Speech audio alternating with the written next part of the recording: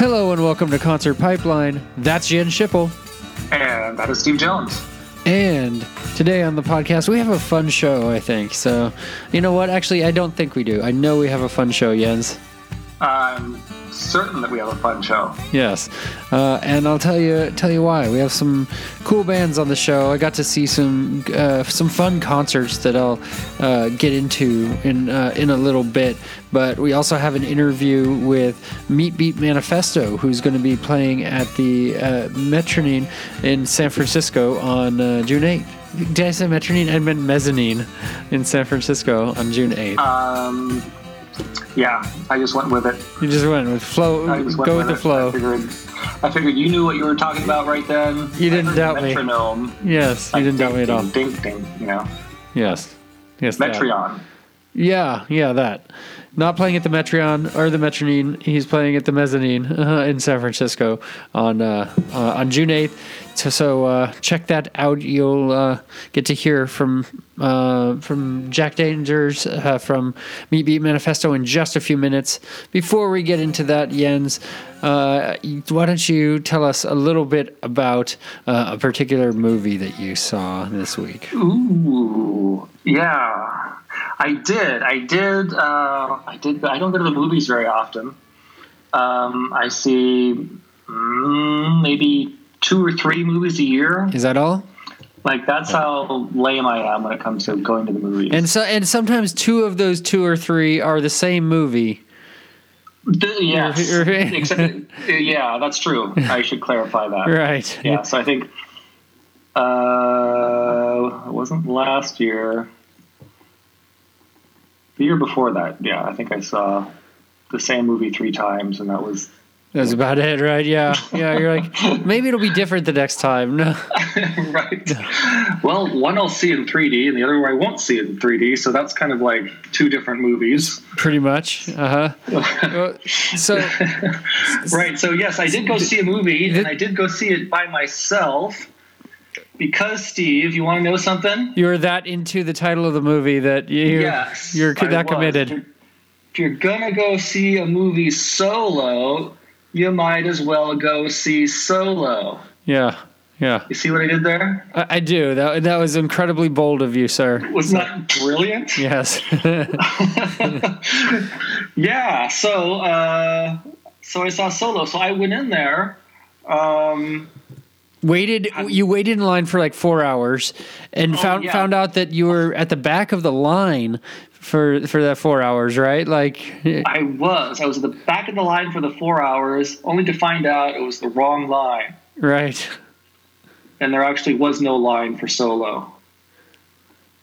Wah. Okay, so let me back up. So months and months and months and months ago, I decided, you know what? After episode 8, I'm going to have 0 expectations for Solo. I'm just going to go in there and, you know, if it's not mediocre, I'm going to love it. And I told myself nothing could be worse than episode 8 anyway, so it's going to be decent. You set that bar so low, didn't you? I went as low as I could go. Uh-huh. It was so low. It was so low. Oh, so low. You didn't. Yeah, I noticed you didn't get that. I didn't see what you did there the first time. I saw what you did there the second time. Yeah, I took 2 times. I gotcha. Yeah, but you had to kind of get the hint in there because you said so low differently, and then it clicked. Stretched it out a little too long for you. I understand. Yeah. Okay. Yeah. I kind of went over my head. I gotta, I'm just taking you very seriously right now. So. That was my mentality going in. Bought the ticket way in advance. Yes. Decided to go see the last show of the evening. So that was, I think, the 3rd showing that night before opening day. Okay. Which usually for movies like this are packed and you have to wait, for a couple hours if they don't have reserved seats available. So I got off work and just hopped in the shower and then ran to the. No, I didn't actually run. I just drove slowly to the. You did. You didn't put on your Apple Watch and take off. No, I didn't take off. And that put me at the theater a little over an hour before showtime, maybe an hour, 15 minutes. You didn't know what to expect. This could have been anything. You could have been in line with a bunch of Wookiees and, I know. I was actually thinking about dressing up a little bit, at least putting a Star Wars shirt on, but I figured, I don't know. I'm probably not going to run into anyone, who's that dressed up at the theater I'm going to. Or who shows up at all. Right. So talking about showing or not showing up, the parking lot, right? So when you go to a movie theater, often during premiere events like this, yes, the parking lot's full and you can't find any parking and you got to wait for somebody to leave. Steve, I had the opposite problem with this. You did. It sounds like I got the best parking spot in front of the theater. You had to wonder if the theater is even open. Right. I was starting to wonder, did I come on the wrong day? Is it next Thursday? Was it last Thursday? I know it's a Thursday. So it's I'm like, oh no, is this movie theater empty? There is another parking lot on the other side of the theater, so maybe I'm just maybe they all got together. Maybe there was some sort of, meetup that I didn't know about, like the solo meetup. Everybody meets up and they do this flash mob thing in the parking lot. Right. The mall. Yeah, that didn't happen. So here I am. I'm in the movie theater, and there's one person in line buying a ticket. Oh. There's nobody at the concession stands. There's a security person. That's it. So I walked up, got my ticket. The guy was getting a ticket for a different film. Yeah, it would probably A Quiet Place or something along those lines. Something like that. Yeah. Although the Solo theater was A Quiet Place, wasn't it? It was so quiet, Steve. There was literally only one person in there. Right. Yeah, being me. So I walked into the movie theater so early that the previous showing of Solo is still playing. So I jumped into a theater nearby and just watched a bunch of previews for 45 minutes. And then I jumped back into the Solo movie. Okay, when I walked into the movie theater, there were 2 people there. Waited 45 minutes for the movie to actually start, and I counted heads. There were about 15 people in the movie theater. Okay. Yeah. Good. I'm glad you could count that high. That's great. I could count that high. I had to look all the way around because I kind of sit in the middle. It wasn't easy to do. Full circle. Yep, counting heads. Full circle. Yep. And I'm like, are you what the fuck, right? Yeah. But if we take all that away and just talk about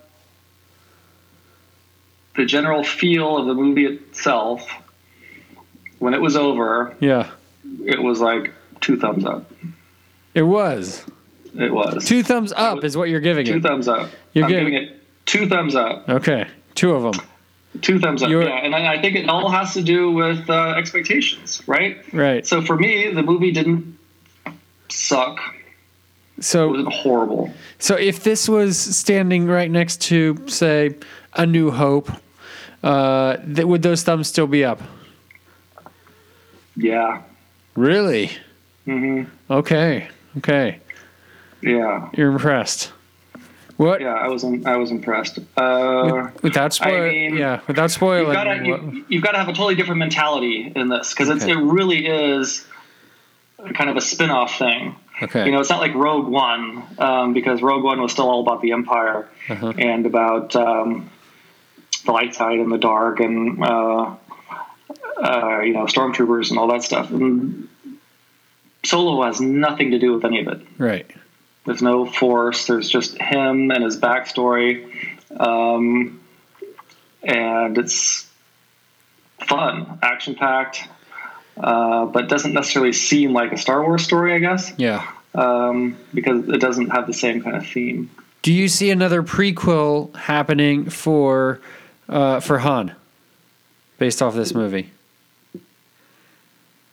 Well, there's talk about this being the beginning of a trilogy. For Han. For Han, I don't know if that's going to happen based on the how it did in the box office. So maybe they're still assessing that. Yeah, it's interesting, right? Because so it was actually rated well on Rotten Tomatoes. Not amazing, but it was 71. It's at 71% right now. Shows it's made like $85 million. But Yeah, the review on Box Office Mojo says Solo isn't flying so high, delivering soft Memorial Day weekend debut. And it topped the Memorial Day holiday weekend box office, but it fell short of expectations, raising a few valid questions. Was it too soon to release another Star Wars movie? 5 months, 166 days. I agree with that. I think it was too early. They should keep their December releases 1 year. And was the competition just too stiff from the likes of Deadpool 2 and Disney's own Avengers Infinity War? So Disney's kind of competing against itself here a little bit, right? So that's true. So interesting. If they made it a trilogy, I think it'd be a good one. Okay. But you think you do agree that they're oversaturating the market a little bit and kind of putting too much out there? Like, you used to have to wait for Star Wars movies 30 years or something, and then, you get a new one. But. Exactly. People are used to only getting, 3 to 6 shows per generation. Right. Yeah. And what about like the Marvel films? Specifically like the Avengers. They're coming out more than once a year, aren't they? Seems like there are a lot of those. Yeah, I don't know. People eat that shit up though. Like it's. Yeah, they like that old comic book stuff. And I think that's going to hit its breaking point at some point too. I think it will. I don't follow a lot of that. I still haven't seen Infinity War. Probably one of the few who hasn't. I do want to see. I haven't seen it either, man. Yeah, I do. I'm glad you did not join me to see Solo. You're glad I didn't. Okay. Because you wanted me to go by myself, but we did not watch Infinity Wars together. So that's something that we didn't do together, which is good. Good. That's still like hanging out. You can share that. Not doing something. Yeah. Yes. We also didn't see Deadpool 2 together, which I do want to see that. You do? Cool. I've never seen it. I haven't seen the first one. Yeah, I like the first one. I saw it like 2 or 3 times. So. Right. Yeah, so that's on my list to do. Maybe next week if I can find time, we'll see. But yeah, that's that would be cool. Okay, so 2 thumbs up for Solo. I mean, they didn't seem very high in the air from you, but it sounded like you were pleasantly impressed despite the lack of audience inclusion in the theater you attended. Right, that was amusing. Yeah. I thought it was good. Ron Howard, it was the best in terms of money. It was the highest grossing film that he ever did. If I had written Solo's, background story, it would definitely have been different. So it was just interesting to see, kind of how they picturized it all. Yeah. So speaking of Ron Howard, and I'm going to change the subject for a minute from Solo, but speaking of Ron Howard, Arrested Development Season 5 came out yesterday, actually, on Netflix. Really? So it's split into 2 pieces. And actually, we've been watching Arrested Development together from the beginning, because you never saw it before, right? I never saw it, no. And so we've been watching a lot of the earlier episodes from Season 1 when we get together, and just laughing profusely. And I'll tell you, I watched almost 2 episodes yesterday morning, like when I woke up, and was like excited, I was like, hey, Season 4 was not great. It was all over the place. They couldn't get the cast together, and so they shot each person's stuff individually, and it didn't really work for me. But I'm kind of a completionist, so I got through it, right? But I was like, okay, it seems like they got the cast together for Season 5, so I'm like, I had higher hopes a little bit for it, and I watched almost 2 episodes, and it's from the beginning at least unwatchable. It's hard. It's painful. Wow. The narration talks over the characters. It's hard to keep up. It's all over the place in a way that for a show that's all over the place, but really, really tightly knit together. It's not tightly knit together in my opinion. It's hard to follow, and just it seems like they, at least for these first few episodes, I think maybe they might get more cast together a little bit later, but they don't have the whole cast together. They have like a couple of characters together at a time, like 2 at a time sort of thing. So it's just really all over the place. And I had to stop it before the end of the second episode. Wow, that's pretty severe. I know. I was not impressed. So wow. I don't know. I don't know if I'll go back and I probably feel like I will because I'll probably have some time coming up, but to go back and try to get through it. But I don't know. It's not doing it for me. So sorry. Well, maybe next time you can't sleep or something, or you have to waste your time. Like it's just you in an empty room and you're locked in and you have Arrested Development, nothing else. And it's not that much of a commitment because so they split the season up into 2 parts, each 8 episodes. And so there's 8 episodes on now. And so it's less than 4 hours total, all in.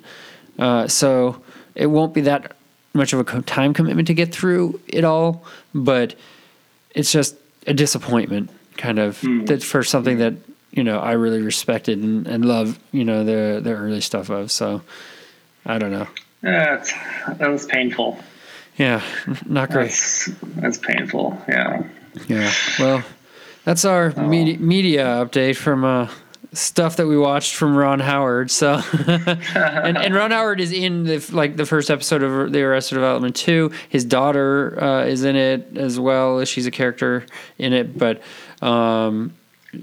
plays a weird version of herself, and it's just all over. I couldn't even keep up. It was just nuts. So, well, I got a question for you. So, are they still driving around with that ladder car thing? That does make an appearance. Yes, it does. Yeah. But that's still not like their primary mode of transportation. I don't know. It was in one of the episodes, but briefly. So they have the ladder car. I know, and that's another thing. Okay, so what? They still have that like 15 years later. Like it plays on some of the earlier stuff, but not in a way of like, that's that was funny 15 years ago, right? Like as opposed to where these characters really are now and. And what they've done, what's more recent stuff, right? Like I don't know. That's kind of the feel it gives off anyway. So right, yeah. Well, let's move forward. Let's get into some music, shall we, Jens? This is a music podcast, so yes. It is. Splendid idea. It is. So, like I said, we have Meat Beat Manifesto on the podcast today. I got a chance to chat with Jack Dangers for a bit, and it's cool. I mean, he's like your neighbor, Jens. I mean, he lives in Mill Valley. He came over from the UK and like 25 years ago and just never left. And wow. Yeah, and so we're going to get to chat with him about his life in music. So let's bring in Jack Dangers. Splendid. Hi, Steve. How are you? Hey, I'm doing good. Thanks for taking the time today. Oh, thanks for doing it. Yeah, are you in San Francisco right now? Yeah. Excellent. And you've lived here, you've lived in the Bay for like 25 years now or so, right? Yeah, that's right. Yeah, so let's start there. What brought you from the UK to San Francisco? Well, the first time I came here was on tour in '89, and we actually did a show in San Francisco, and the support band was Consolidated. So that was the first time I met them. And Michael Frandy was there as well, actually. So that's the first time I met Disposable Hero. And I later worked with them on a couple of albums. And I was spending more time here at that point, the early 90s, than I was in England. So, I just made the move. Didn't think it was going to be permanent, but I haven't moved back there yet. So, but I'm waiting to see how things go here. Still testing the field, huh? Yeah, the way things are going right now, I'm like, my brother. I've still got my British passport, so I'm not an American citizen. So I can scarper to Canada or New Zealand or Australia if anything goes pear-shaped. Just change your mind at any time. Awesome. So living in the Bay, and I'll let you know. Also, I'm from the Bay Area. I live in Napa, and yeah. And so, what are some of the venues that you like to either go see shows at or to perform at? Well, my partner Ben Stokes, he's got a space in the city, and we're always putting on shows there. So that'd probably be my main haunt. But I don't tend to go out and see everything every week. So it's got to be something pretty special to get me out there. Same thing for doing live shows, actually. I've been doing so many of them over the last 7 years.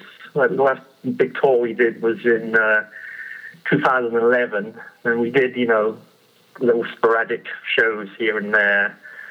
But we've got a bunch of shows coming up now, so I'm looking forward to them. The San Francisco shows at Mezzanine, and that's a venue I've seen a bunch of bands at.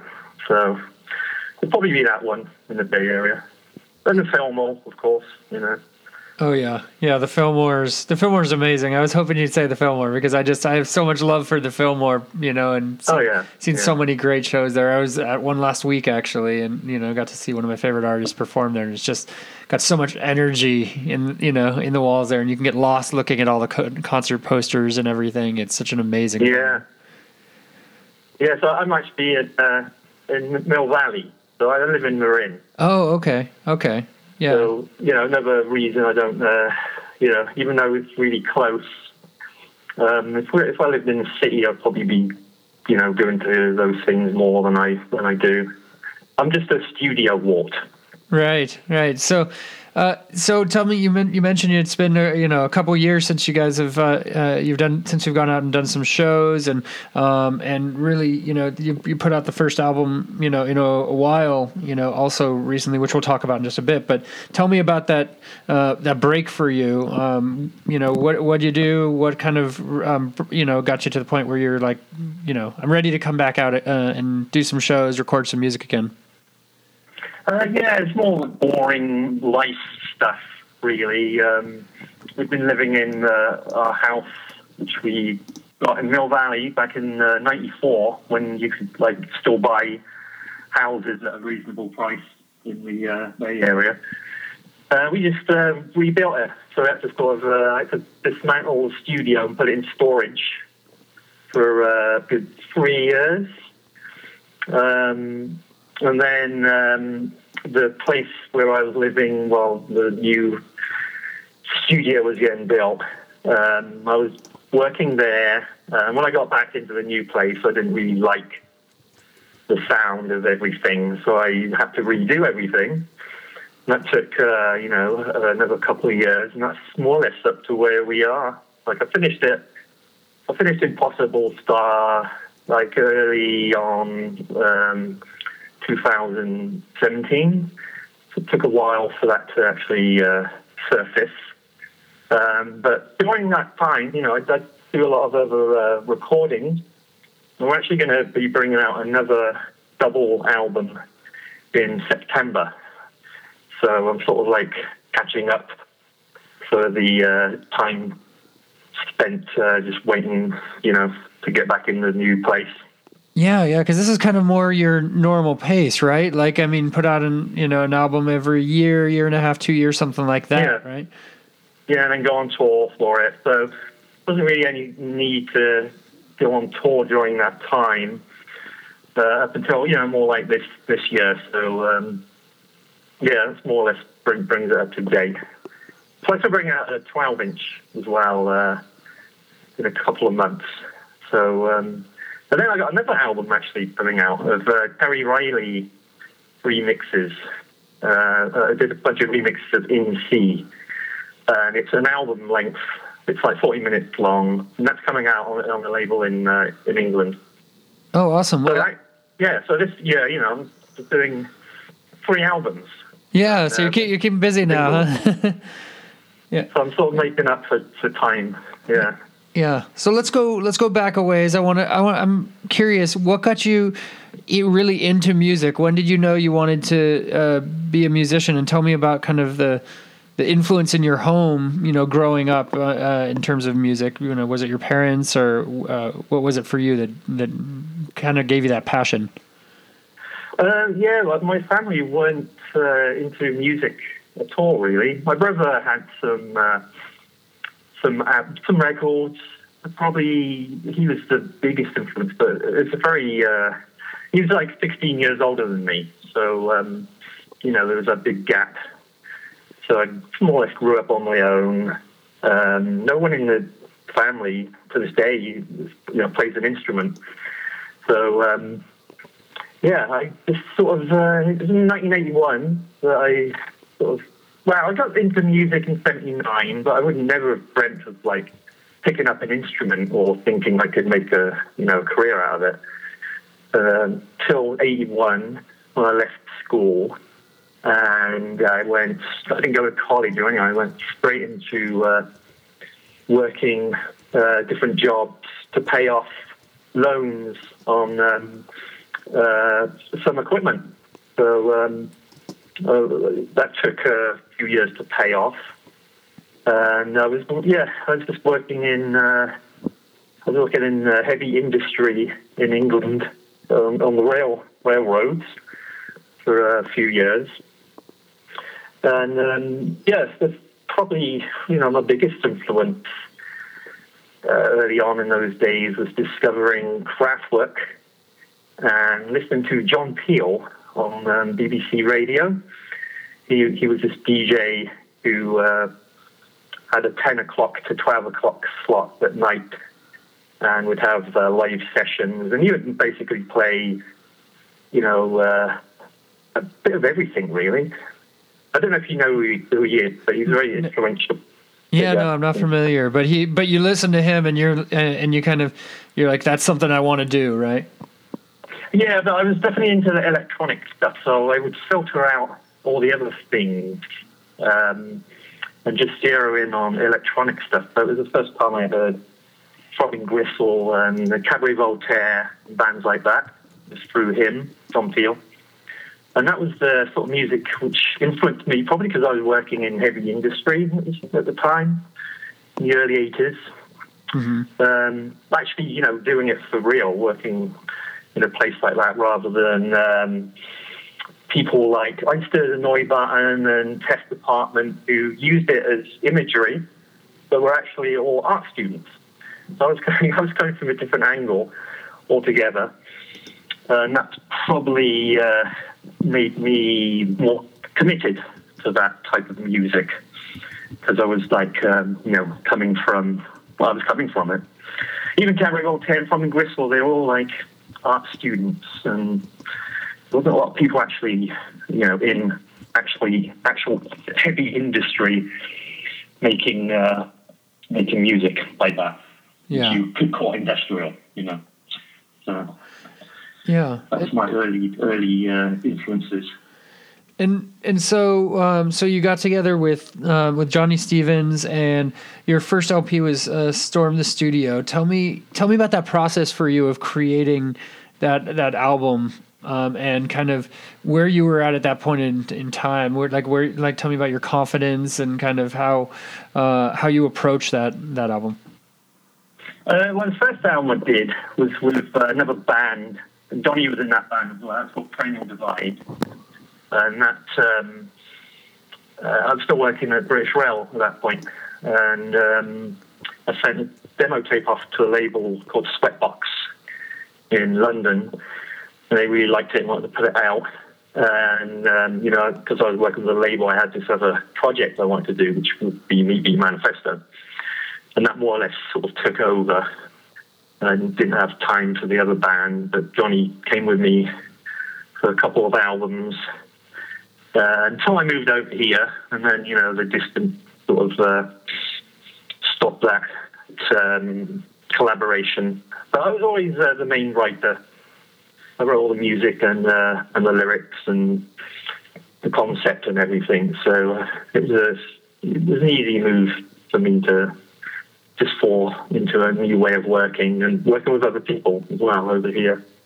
Yeah, yeah, and so you've always written, kind of yourself, and also kind of, for a long time, the recording you've done yourself as well, right? So, I mean, tell me about that process for you, and kind of, is it from a need to just like you have the music in your head and you just kind of get it out there, in the way that to do it, or kind of where does that come from for you?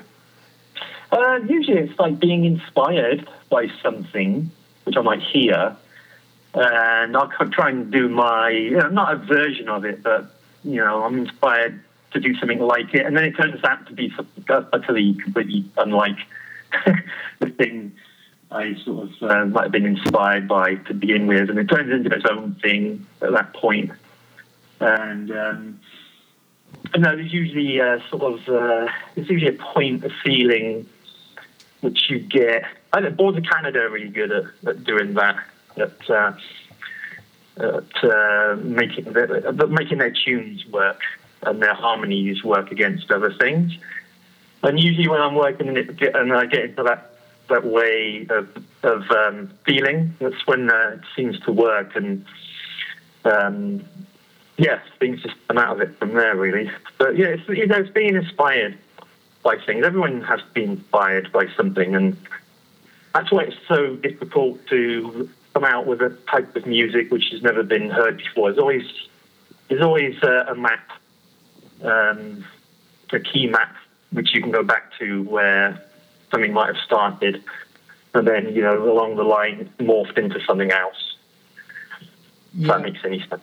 Yeah, and so when you're making the songs, also, I mean, from what I understand, like they don't start with vocals or anything. Like you don't start with the words. You start with the music behind it. And some songs, you add lyrics after the fact. Is that right? Yeah, there's a couple of songs where it started with the lyrics first. Like Soul Driver, I started with those lyrics first and built the music around that. But it's usually with a beat. Although, I could be working on a track for a couple of weeks, and then at the end I'll take, all the rhythm stuff out, and it's more like an ambient soundscape. But there's usually it's like painting. It's like doing a sculpture. You're just whittling away until it sounds right. It's like making sculptures in air. And Frank Zappa famously once said, "It's like nothing exists until you start grabbing things and then putting them together." Yeah, and so there's a couple of songs I want to kind of talk to you about. You've said that Falling Upright is one of the best things that you've ever done. Tell me about that and how it came about for you. That was probably because I just did it. Now I've got all these other really good songs. I think are the best things I've ever done since then. So, but yeah, I do like that track. The actual vocal sample is from this 1964 radiophonic workshop play, which BBC broadcast again a couple of years back, which Delia Derbyshire did the music for. That was the start of that song. Like sometimes, things I write do start with a vocal sample, like a spoken word thing or something like that, rather than me saying the lyric or singing something. Mm-hmm. But I used I nabbed the Lowry organ rhythm machine break, which Timmy Comet used. I think Dempsey 900 Beats sampled that in the past as well. Mm-hmm. It's a really cool rhythm machine sound coming out of the speaker. And just added things to it, but I like the other parts as well, like the part 2 and part 3. They all are completely different. So as a whole, I was pretty happy with the whole thing. But it's only appeared, on this CD, which we initially sold live, but you can get it online now. It was never on an album or anything like that. That's because of all these other tracks which I've done since then, which I think are possibly better than that. So, I'm usually like that. The last thing I worked on is, probably my favorite thing or the next thing. Yeah, it's good to like what you're doing, right? So. Yeah, exactly. And then I got that one under my belt. Let's move on. And this one's even better. I just did a bunch of jungle stuff, which sounds really good to me. So yeah. Hey, we'll wait and see. We're bringing jungle back. Hey, that's awesome. And Prime Audio Soup was used in the Matrix. Tell me about how that came about. That was one of those things where the music supervisor, gets in touch with the record label. It had nothing to do with me. Someone heard the track, liked it. They were using 6 songs from actual sounds and voices during the making of that movie. It was the only music they would play in the background while they were filming the scenes. And the politics, sort of edged out the other 5 songs, which they edited to and directed to. So Prime Audio Soup was the only one which was left in there, and all these other different bands were injected in there, which didn't have anything to do with the music, or they weren't using the music when they were making the film. But it's just to sell the soundtrack. So it's just one of it's just the politics of that scene, which I don't have anything to do with. So it was luck of the draw, really, I suppose. Yeah. So there's been one in there. If you watch the film, you can see that the music goes to what they're editing and what's happening in the film. There's any piece of music in there, except for the scored, orchestrated stuff, which comes across like that. Right, and so you, for the longest time, you worked in the same studio for 20 years, and I think that's kind of where part of this break came as well, right? And so you've kind of rebuilt your studio to be, from what I understand, like the same as your last studio that you were really comfortable in. Right? Oh yeah, it's exactly the same. It's funny. Everyone who comes in here starts laughing. Everything's in the same place. The light bulbs and pictures on the wall and the equipment. And I was striving for many years to get to that position of being really comfortable. It's weird, music. If you were a painter or a sculptor, you could probably find a good place to do that in. With music, you've got to have the right speakers, you got to have the right room. It's got to sound good everywhere you take it out of the studio, and I had that. Took a good 10 years to get to that point. So it was, I didn't want to give up. So my wife was pulling me out of the studio by my neck tendons to separate me from the old studio and get into a new place and get the new one built. But I made sure that it was going to sound exactly the same.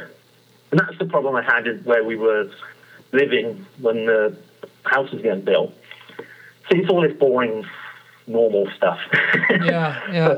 But, where I was recording there, wasn't happy with the sound there. And then when I got it back here, it was just like, oh no, that's not working. So I've had to redo everything, Yeah. Do you find that you're kind of that person in life as well, that you get something just the right way that you wanted, or whether it's even like a restaurant, right? Like you're like, okay, I'm going to this restaurant and I'm going to get the same thing on the menu every time because I'm kind of that same way. I have to do that anyway because I'm a vegetarian, so there's only a certain certain handful of restaurants I ever go to. But I'm like that with everything. I'm completely OCD when it comes to that. The way I work and the amount of time it takes to do certain things. It's weird, but it works. I get it. I'm kind of the same way, right? I with a lot of things, it's like, I got something that works. I'm good with it. I don't need to change anything else. I'm a simple kind of guy. Yeah. It's not broken. Don't fix it. Exactly. Yeah. Right. So, I'm exactly the same. So, to an OCD level, though, which, probably isn't healthy, but it produces the results I want. it's gotten you this far, right? So. Yeah, that's why so when you do live shows, that sort of thing goes out the window. You can't. You're on different venues, different places, stages, different audience capacity. It always sounds different from place to place, and you just lose that comfort. I don't think anyone who plays live has got that comfort level. Yeah, and even if you were just a solo singer with an acoustic guitar, it would always change from wherever you play to the next place. Yeah. So that comfort level goes out the window. Yeah, and on your live shows, so right now it's you performing, and you have Benjamin Stokes on. He does all the visuals for your shows, right? Actually, no, I do all the visuals. You do? Okay. Yeah, Ben usually gets that credit because he does that for a living for other bands, like DJ Shadow, and he's just doing stuff for Latif and Black Alicious. So he does that for a living. That's why I haven't got the money to pay him to do all that stuff. It's expensive, so I do it all myself. I do the videos on YouTube as well, and we use a lot of live sampling. So that's his input when we play live is making sure all the visuals are running right. He's Mr. high-tech visual guy, where I'm sort of still muso guy, trying to grapple with different formats and different rendering formats. It's like such a completely different world than making music. Yeah, there's no comparison whatsoever. It really is completely different. You got to take your music head off, put your visual head on. I was doing it today, actually, taking one head off, putting the other one on, and having to work out what rendering things is going to go out at. And you don't have to do that with music. Music is really instant. More instant than doing visuals anyway. The whole rendering thing, there's a lot of fast work and then sitting around for 3 hours waiting for it to render. Right. Yeah, it takes forever. Yeah, it's not a quick process. No comparison really. There's no instant gratification doing visuals. And then even when you play them, when you got everything ready, you got everything set up, and you're doing a live show, you can't see it. It's behind you. Yeah. You got a little preview monitor you can look at and stuff, but you're not getting that full show like the audience is. So there's always this sort of depression. Yeah, there's always this sort of, wow, I hope that went well. I wonder what it looks like. Yeah. I guess you hear if it didn't, right? Yeah, after spending so much time on it, you don't actually get to see the finished thing. Where with music, you do. Yeah. So tell me a little bit about your relationship with Trent Reznor, Nine Inch Nails, and I mean, it seems like it's been kind of a mutual thing for both of you. Like you've inspired Trent a lot, and he's obviously, I mean, I think he's had an impact on you as well, right? Yeah. We first met in '89 at the 930 Club in DC, and they were supporting us. Nine Inch Nails was supporting Meat Beat, and I don't know, 6-7 months later, we came back and we were supporting them. Yeah. It's turned around that quick for them. So that was a good tour to be on, watching all that explode. It was crazy in 1990. And then, we kept in touch, and then he set up his label. He got me to do some remixes during that time as well. We put the records out on Nothing. But I haven't really seen or heard much of him for, since the late 90s, to be honest with you. Yeah. It's one of those things. Oh, yeah. He's probably too busy to come and see our shows when we play in LA, but who knows? Yeah. Well, so as we wind out here, tell me a little bit about how your process has changed over the years leading up to your most. I know you have 3 albums that you're working on right now, but the current one that just came out is Impossible Star. So tell me about your process and how it's changed and where you see yourself now in your career. I had more time than any other album I've worked on. That was the biggest change. Just that amount of time, where you don't have this record label on your back, with a deadline. As I say to the record labels, I love the sound of a deadline rushing by. Right. I just don't. Yeah, and then you got to do the tour, and so it's good to get out of that loop after good 20 years, and just have more time to spend on stuff. And although I like you just said, there's 3 albums coming out, so not like I wasn't working all the time. But that's the biggest luxury. That's the biggest change of these albums, was that I had more time than all the previous ones. So I was able to pick and choose. And there's a bunch of tracks which didn't make it on any of these, which I'm not sure if I use or not. I'm more in the mode of doing a new thing, after these shows, and get working on another 3 albums or something. I don't know. Wow, yeah. Not slowing down. No, which is good. That's I think that's a rare thing. If you're doing, you've got to find new things to inspire you technically if you're doing electronic music. And at the moment, I'm sort of being inspired to go back into the 90s and use my old SCSI samplers and stuff rather than being trapped in a computer using software samplers, which don't sound as good either, by the way. Yeah. So, sometimes you've got to go back into the past to see the future.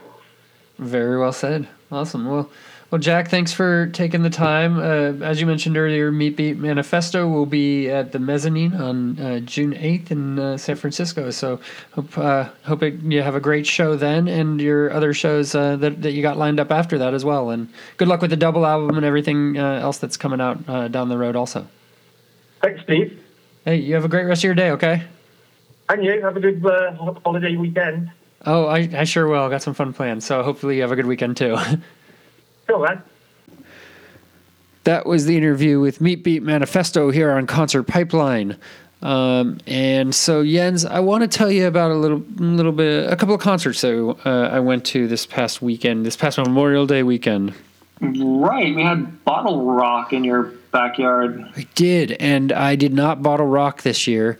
I skipped out on the festival, but, heard a lot of great performances that were there. My girlfriend Tracy, she went to Bottle Rock all 3 days, and so sent me pictures and videos, and she got up close for a bunch of shows and had a great time. And I went to 2 after shows instead of going to the actual Bottle Rock festival. 2 after shows with bands that I liked, and the first being with Bleachers, and I'll talk about that in a little bit later on in the podcast. That was on Friday night, and Saturday was Magic Giant, and so Saturday was kind of a special show because it was kind of a dual birthday celebration, and for me and my daughter Fern, who has it was my birthday on Saturday, and then Fern's birthday is in a week and a half, right? So she had chosen over having a little party get together with a couple of friends, having a father-daughter day one day, and then having a mother-daughter day another day. And so for the father-daughter day, just spent the day with her. I took her to a kids fest in Concord, and she got to jump in some bouncy houses and have some Dippin' Dots and stuff like that, right? Fun. And then at night, I took her to her first late night concert, Jens. Sweet. Yes. I want to hear all about this. I will tell you all about this. And so, part of me knew it was a recipe for disaster, right? I mean, this is it was late. It was a late show. It started at 10, Wow. And her bedtime's 8. So you do the math as to where this is going. So I made sure we got a nap in the afternoon, myself included. And everybody is going to need all the energy that they can get. Yeah, I put on my son's sound machine, I tell you, and I was zonked. I slept longer than her. Did she just end up waking you up? She ended up actually taking streamers that my mom and sister had put around my house to decorate my house, like when I wasn't there. And she ended up taking those and putting them all around my room, like while I was sleeping and stuff, and like through the stairwell, Oh, that's creative. And all of that. So, yeah, she was having some fun. But then, and so leading up to the concert, she was good. At the concert, while we're waiting, there's some waiting around and everything. You have to wait around in line, and we had to meet up with some folks because I got one ticket from a big super fan of Magic Giant who I know, and you had met as well, actually, at Live in the Vineyard, and also the other ticket I got from the band, and so I had to get there early before doors opened to be able to get my ticket from the fan, and so we did that for and Fern just spun around like a pole like 200 times, just entertaining herself, spinning in circles around this pole, for a while. So she had a lot of energy up front. We get in, there's a little bit of waiting around. So we sat down about 6 feet from the stage off to the side, and I got a beer, gave it to her, and got myself you gave the beer to her? Yeah, got myself a lemonade. I love a picture of that. Yeah. And, maybe the other way around. Well, at some point you've got to start developing her tolerance for alcohol, so when she goes to high school and college and all those fun places, she can drink the boys under the table. Oh yeah, so that'll definitely happen. And actually, since you mention it, I will. She did have a song of her own to sing, and here it is. Ready? You listening?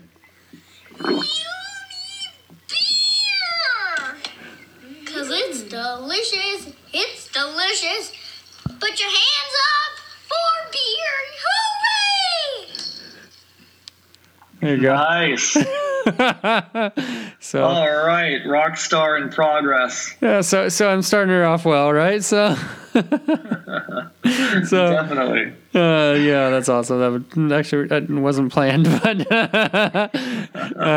but unexpected cameo from Fern, yes. So we were waiting. And the fans at the show were nice to her because she was young, obviously, and we talked. They came up to her and talked to her, and one gave her a bracelet. Like, made a bunch of bracelets that said Magic Misfits, which are the Magic Giants fans, and gave her one. And another was talking to her and joking with her a lot, and wanted to put her up on her shoulders during Fern's favorite song. That didn't happen, but it was a nice offer anyway. And so then the first band comes on, and they're loud, and I like a responsible parent did not bring any earplugs for my child. Earplugs. Oh no. And I had lost mine also recently, but had been given some that same early morning from Tracy, knowing that I had lost mine, but I'd forgotten them. So, but a fan came over and brought her a set of earplugs. No way. Yeah, and so she put them in, but then she couldn't get them to fit right, and she wouldn't let me, and so I put them in my ears. So I'm like, well, if you're not going to use them, I'll take them. But yeah, so she was done halfway through the first band. She was just like, that was when crash mode kind of started. She's like, can we leave one song into Magic Giant? And right, and I'm like, no, we can't. I'm like, no, we can't. So yeah, like you knew this was going to be late, right? And so I was like, you can lay down on my lap and and sleep, because she was just so tired. And I was like, and so she did. She laid down while the concert's going on and slept on my lap. And then there's the changeover between bands, and I started dozing, and my glasses like fell off on Ferd a couple times, like in the middle of the changeover. And then finally Magic Giant comes on at just after 11:30, and at night. So late, man. And I don't know whose idea this was, but and oh man, I wish I had a photo of this. Yeah, like father-daughter crash out. Yeah, I know, it would have been great. But still gets the best dad ever award. Yeah, so the Magic Giant comes on, Fern wakes up, and I put her on my shoulders for like half an hour. They're set, and then by 12 she was done, and she's like, I'm ready to go. And I'm like, you sure? Because you haven't heard Window, which was her favorite song of theirs, and they got like I think 6 songs left. I was trying to read the set list and everything, right? But she's like, yeah, we gotta go, So she was out, and then she zonked and slept until like just after 9 a.m., which I don't think I've seen her do. So, yeah. Wow. So that was a fun after show of Butter Rock. Totally fun. I hope she had a good time. I mean, it makes sense that she would either just zonk or throw a tantrum or something. Yeah. Because she's exhausted or something. But I hope she looks back on that and thinks, oh, yeah. I don't think either of us have any regret about it, but I don't think it's going to happen again anytime soon. So I think there will be second thoughts before that sort of thing happens again, especially a late night concert. I mean, that was probably not a great idea. It wasn't even a normal one. I mean, band didn't come on until 11:30. Like, my timeline, and I don't make it that long usually. Yeah, right? So we're usually way out of venues, by that time. It was made slightly better by the fact that it was 5 minutes from home. And I was able to park in the parking lot there and just get out. So so it was pretty good. But we're gonna play a song from Magic Giant's set at Silos, and this is a song called "Let's Start Again." Let's check it out.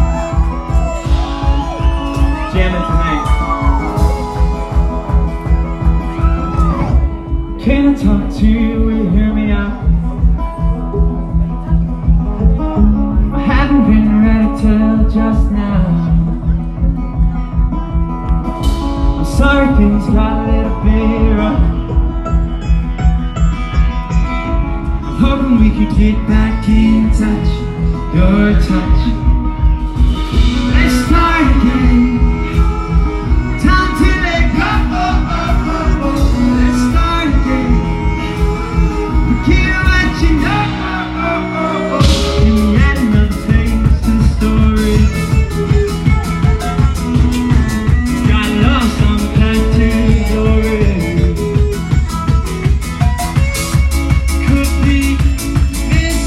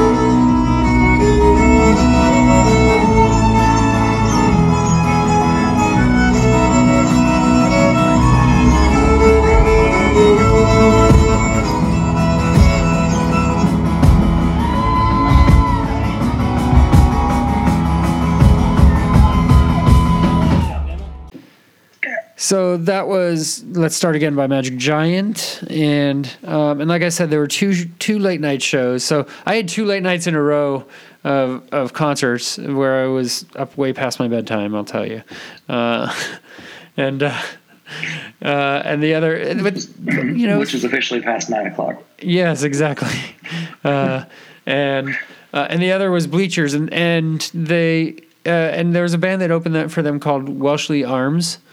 And I'll tell you, Jens, I mean, I listened to them a little bit before going to the concert, you know, for the days leading up to the concert, and I was starting to dig on them a little bit. I'd heard good things about their performance, and I'll tell you, they were a solid opener. They were really strong, and a lot of fun to really put it out on the table for a live performance. So. For a band I'd never seen live, I was digging it. It was a really good opening act for a band that I was, really excited to see. Right on. Yeah. So we're gonna play a song by Welshly Arms, and later in the program we'll play a song from Bleachers from that show set as well. But right now, let's play Indestructible by Welshly Arms. Here it is.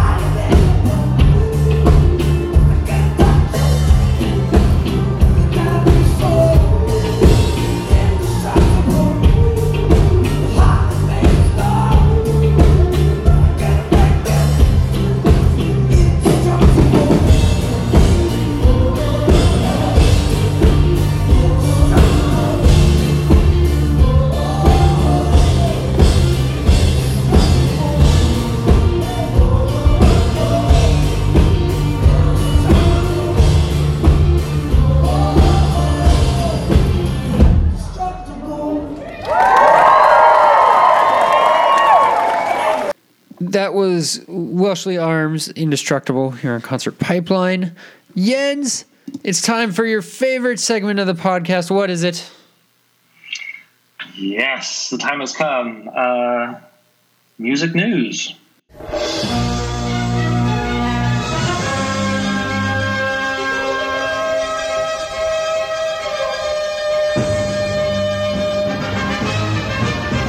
That is right.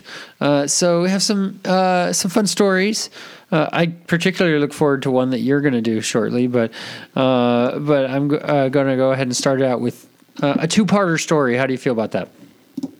Sounds fantastic. I am going to be so in suspense once part one is done, and I'm just waiting for part two. That's the way to do it. So this is about the one, the only Michael Jackson. Michael Jackson. All right. Yeah. Is he still around? I would have to say probably not. Too soon, Jens. Too soon. His spirit lives on, man. What's going on with Michael? So his estate is suing Disney over an unauthorized ABC special. They filed copyright infringement lawsuit against Walt Disney. We talked about this like last week on the podcast, but so it's interesting that it can get this far and no one, puts a stink until like right before it's airing. But right. They filed a copyright infringement lawsuit against Walt Disney and ABC TV, alleging the companies used dozens of copyrights without permission when they aired the last days of Michael Jackson last week. They claimed the 2-hour unauthorized special, which alleged that Jackson planned his comeback tour to get out of debt and that he regularly took surgery-ready levels of Profitol. They used Billie Jean, Beat It, Don't Stop Till You Get Enough, and several other songs without permission. Also said that the show used substantial portions of his music videos, footage that the estate owned of the singer's live performances from the Jackson's Triumph Tour and other gigs, a clip from Spike Lee directed doc, and footage from the film Michael Jackson's This Is It. They're saying they committed intentional copyright infringement. Let's see here. Disney's conduct here was particularly surprising, given it has no tolerance for anyone using its copyrighted material in even the most trivial of manners. So, went on from there, but a rep for ABC did not immediately reply to requests for comment on the lawsuit. They defended this special last week, however, claiming the documentary explores the life, career, and legacy of Michael Jackson, who remains of great interest to people worldwide. The program does not infringe on his estate's rights.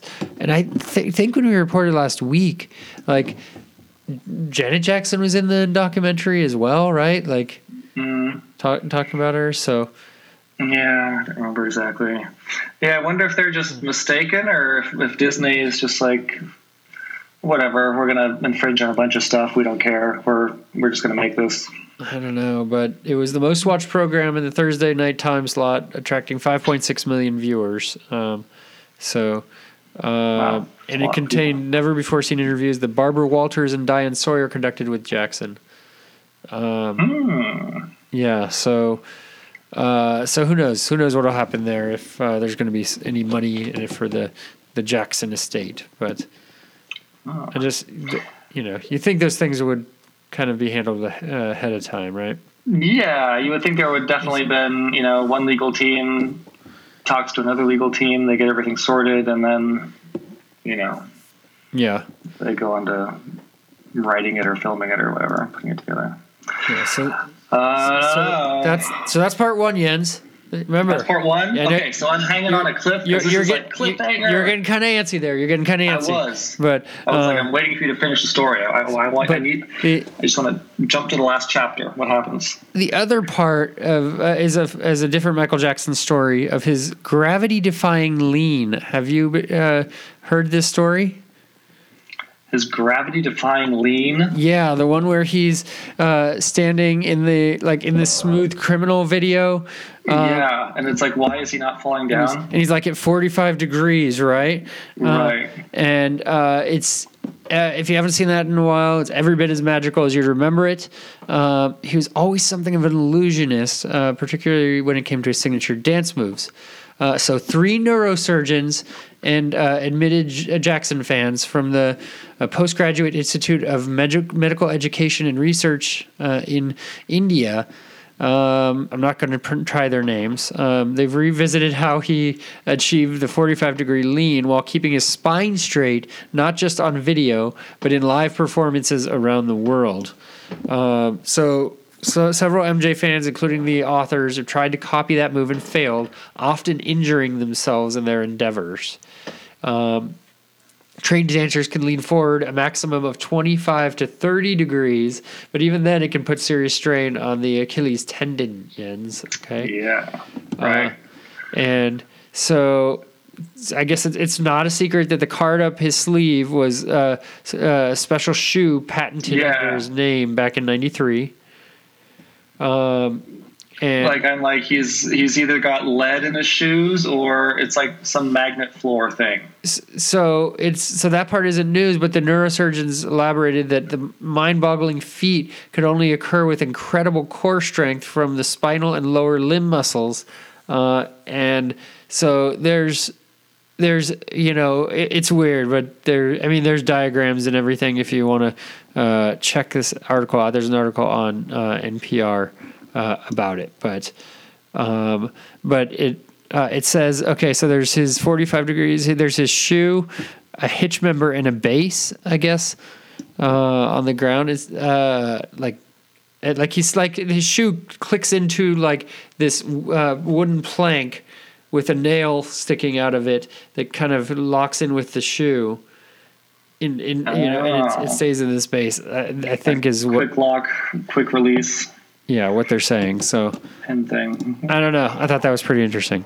So that is interesting. I've never really wondered that, but now that you bring it to our attention, it's like, oh, that's a really good point. Yeah, kind of. One of the many things I used to wonder about and forgot to ever look into.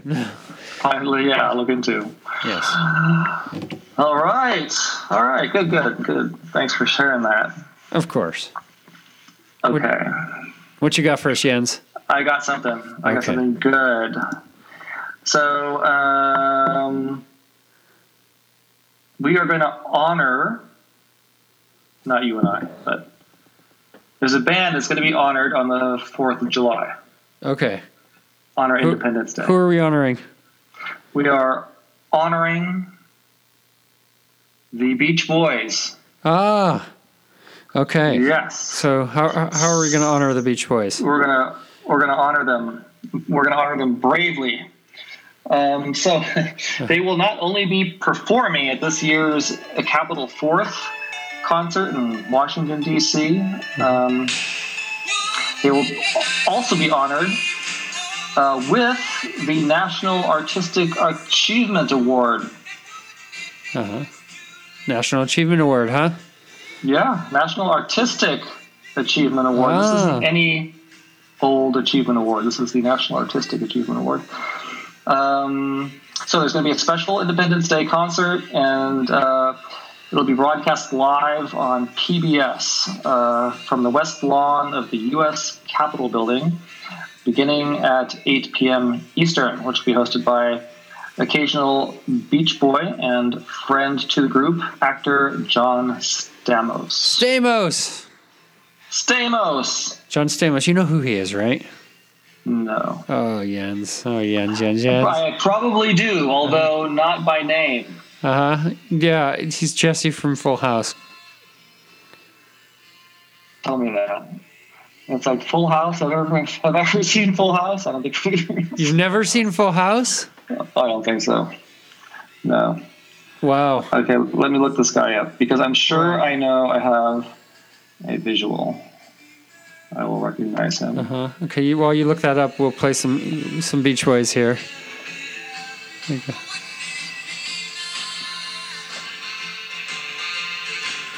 Yeah, he looks familiar. He looks familiar. Okay. I couldn't tell you anything about him. Wow, okay. He just looks familiar. Okay, sorry, John. All right, so Mike Love shared his excitement about the honor. He says, "This is an extraordinary recognition for our band. We are grateful to everyone involved with a Capitol 4th. for this beautiful honor. So the Beach Boys have been synonymous with 4th of July and performing on the West Lawn for decades now. It is an enormous source of pride. All right. And so Beach Boys, are they going to be around here anytime soon? Well, I've got their entire concert list here. You do? How convenient. Funny you should ask. Let's see. Are they coming to California? Are they coming to California? Why don't they put this? Why don't people tour in alphabetical order? Tour cities alphabetically? That would be amazing. Yeah, they are coming to my backyard. They are. So I'm going to be able to listen to them from my porch in the back. You will. Or I could just walk a couple blocks down the street and go to the Marin County Fair, which is where they're going to be July 1st. Right. Oh, yeah. We talked about that. Yeah. Last week on the pod. So we got some Beach Boys coming up, huh? Yeah. That's going to be sweet. Excellent. Yeah. I've decided this year to make a much greater effort to actually go to those shows. Yeah. It happens every year. There's always a good group of bands that come by. Yeah. We'll see. We should get to one maybe if we can. So yeah, it'll be fun. I'm going to skip one of my stories, so I'm going to cut down a story. It's kind of not very interesting that Weezer covered Toto's Africa. They did. Oh, I'm going to have to listen to that. Yeah, so I guess that was. I have to listen to that version. I mean, it was that I think a 14-year-old like started a pledge to get him to do it or something, and so they finally did it.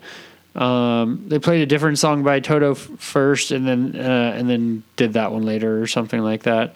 So not anyway. That's really a non-story.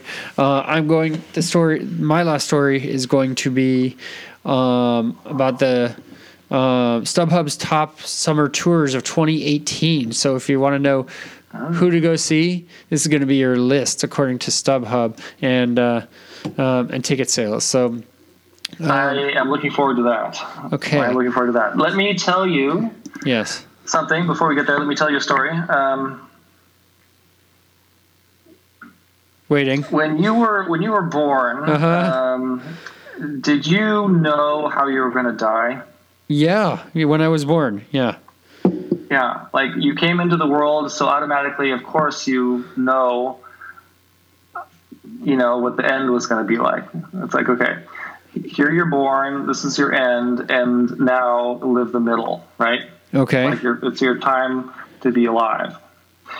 So anyway, so I think just about all of us can probably say, how we may or may not die. Oh, we can. Okay. I didn't know we could do that. I would say we have kind of an idea. I mean, we don't know how it's going to happen, but we have some kind of idea of how it probably will happen or should happen. Okay. But we usually never think about just crazy shit. Right. Right. So, yes, I have a story about death. Oh, okay. But it's like one of these WTF things. Okay. Like, how'd he die? It's like, I'm so sad this guy died, but wait, what? He died how? Yeah. So what do you got for us? Okay. Well, apparently a side effect of taking an escalator is falling off it to your death. Uh-huh. Oh, so someone fell off of an escalator is what you're saying? Yes, not just somebody, but the former guitarist. His name is Josh Martin.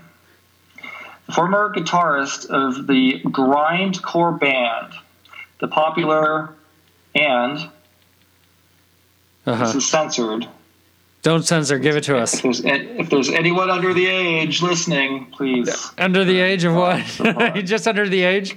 Under the age of whatever age is illegal to listen to band names like Anal Cunt. Okay.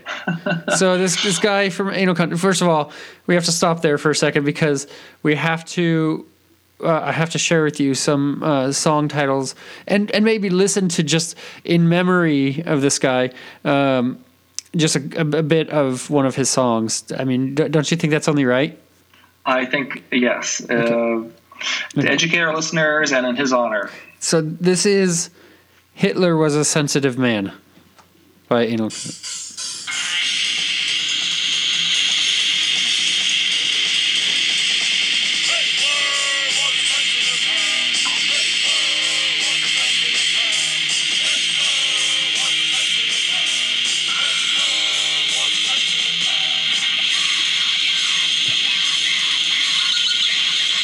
Okay, if you want some more of that, this is I Lit Your Baby on Fire.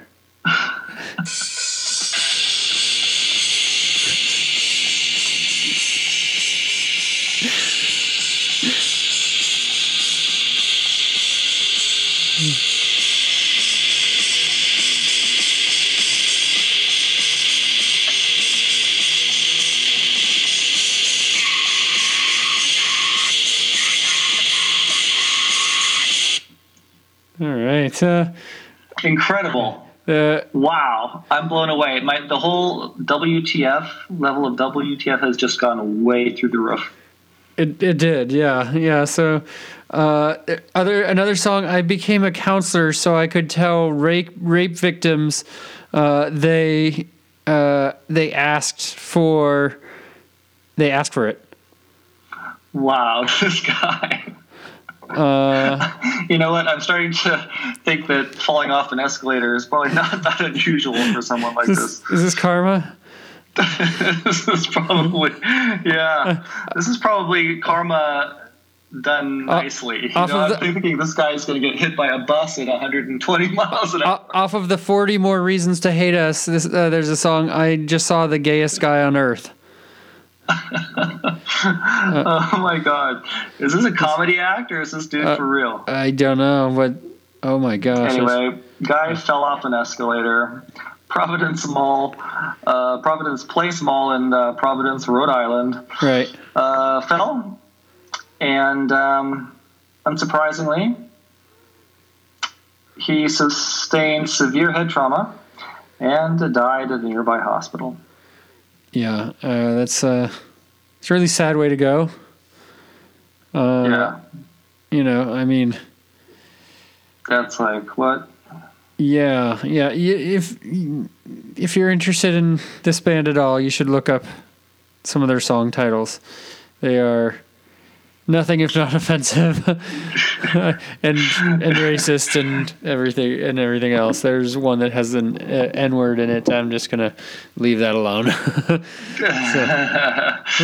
Moving on. Yeah. So for those of you that like being offended, definitely go ahead and check that out. For those of you that find offensive material humorous, go ahead and check that out. There you go. All right. So I'm going to reveal StubHub's preview of the summer concerts that are ahead. Who might you think is high on that list of, we're going to sell a lot of freaking tickets this summer to their shows?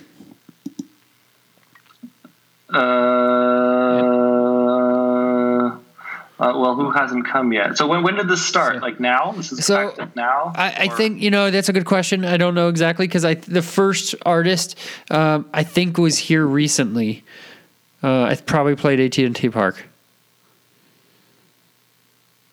Yeah, I don't know too many bands coming. There's Fleetwood Mac. There's who's the big one? Pink, I think, is coming.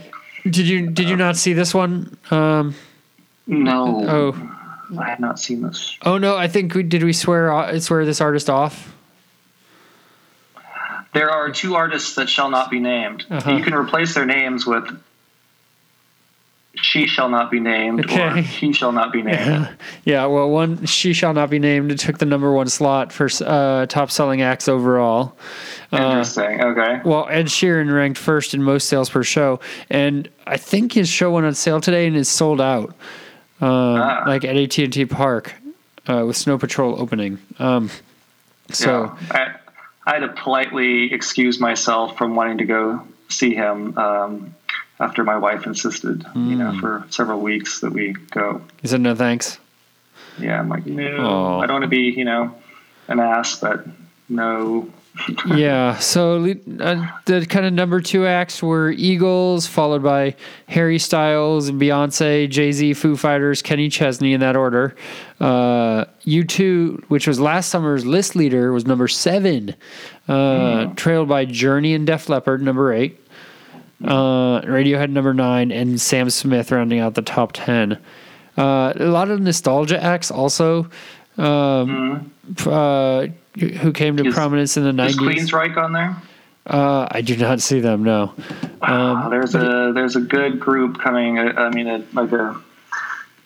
Two bands that work really well together. God, it's Queensryche and... It's saying like Kenny Chesney, Radiohead, and Pearl Jam among those.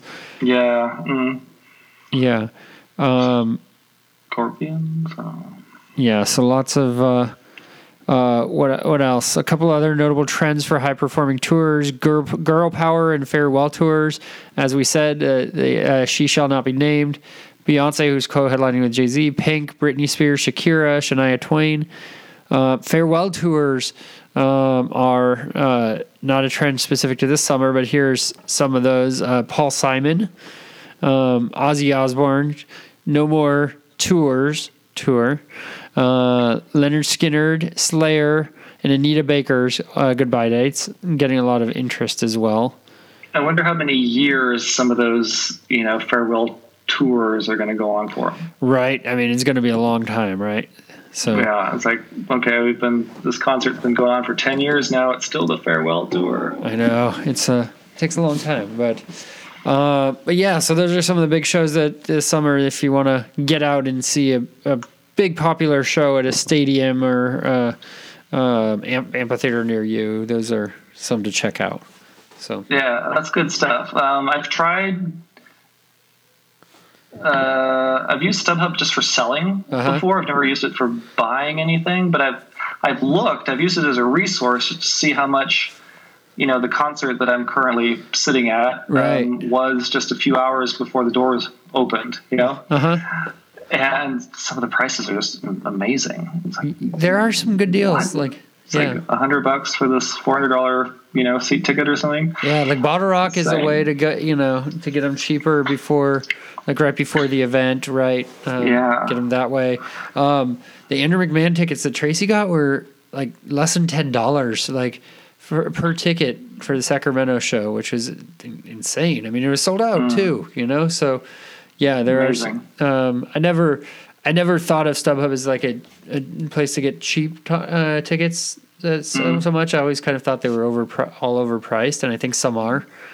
Yeah, some definitely are. But you can certainly score some deals. Yeah, it just takes a lot of looking and patience and sure. The unknown. You don't really know. You're not guaranteed that you're going to get a good ticket, or maybe there's a good price, but the seat is terrible. Yeah. Yeah, so kind of gamble. So you can check that out, StubHub, or when the artists are coming around to the Bay here. So, closing out the pod, I promised a song from Bleachers. We're going to do that. Before we do, I want to since we're right at that kind of deadline, go vote. I know it's not the main election, but I'm really pushing myself to read, the ballot stuff and kind of be somewhat educated on what's out there. Definitely recommend voting. Excellent. Yeah, excellent. And I think one of the things that helps me, get out and vote is just the knowledge that, every single citizen has the right for one vote.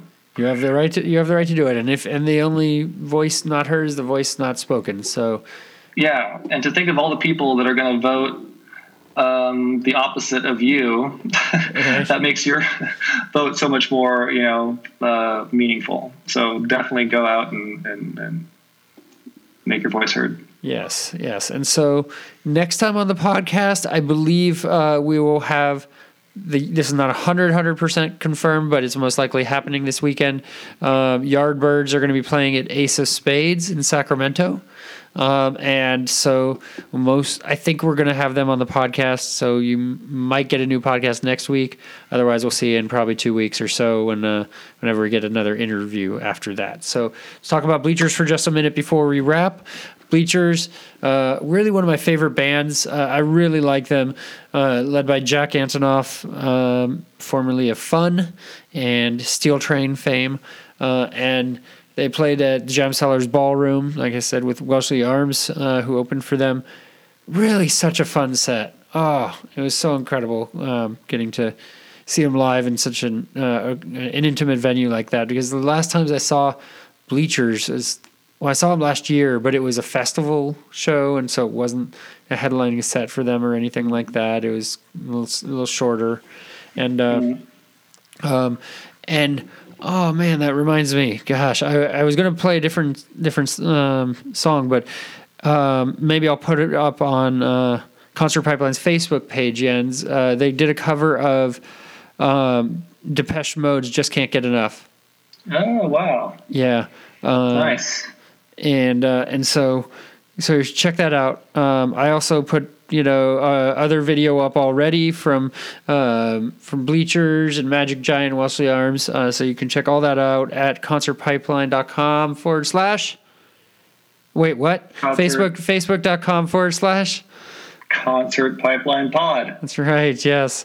And on all the other socials, Twitter, Instagram, Periscope, YouTube, all the fun stuff at Concert Pipeline.